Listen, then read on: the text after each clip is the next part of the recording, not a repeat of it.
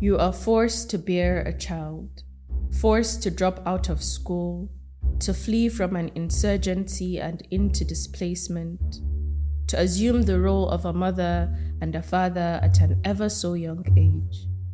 In addition to these, you adopt 3 orphans and care for them. It takes selflessness, patience, and back-breaking struggles. A single mother, a nurturer, you are determined to give your children a better life than the one you had.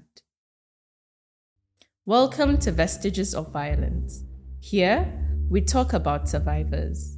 For Human Angle, I am Sabiga. This story is one of selflessness. Maryam Adam Usman, a 30-year-old woman from Borno State, Nigeria, grew up in a loving home with her parents and elder sister. She had dreams of becoming a doctor, but she never made it through secondary school. Maryam had to drop out of school when her parents got divorced, and she found herself navigating a new reality. She would live the next 3 dreadful years with her father and stepmother, being maltreated. She would be assaulted, get pregnant, and become a mother, all by the tender age of 13. In July 2019, Maryam and her family fled Jakada, a village 50 kilometers away from Maiduguri. The Boko Haram attack that year had displaced them to the Gubio IDP camp in Maiduguri.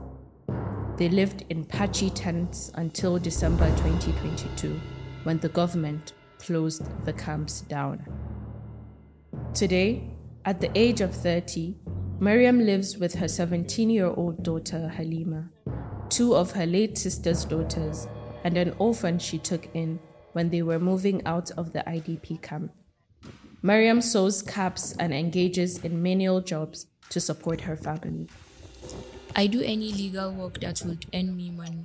I stopped working as a domestic help because I experienced so much humiliation that I could not bear it anymore.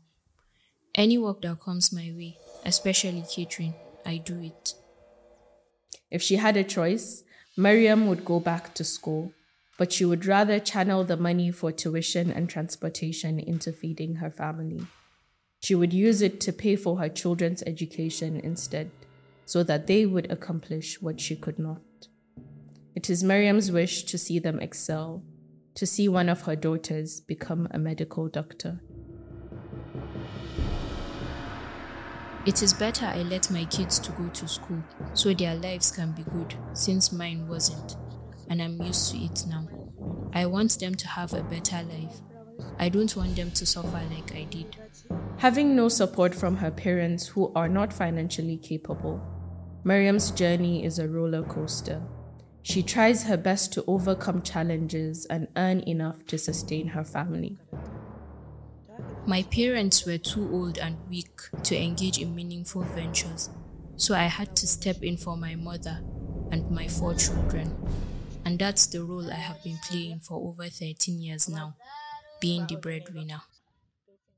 Maryam remains steadfast, trusting that God is in control and He will always help her. She is optimistic that her children will have a beautiful and fruitful life. In the next episode of Vestiges of Violence, we will tell the story of David Jafaru, who fled his village from a violent attack. An attempt to return home would land him at the feet of kidnappers. In order to protect the identities of survivors, we use voice actors for this episode. If you or anyone you know have a story to share on Vestiges of Violence, do not hesitate to get in touch with us.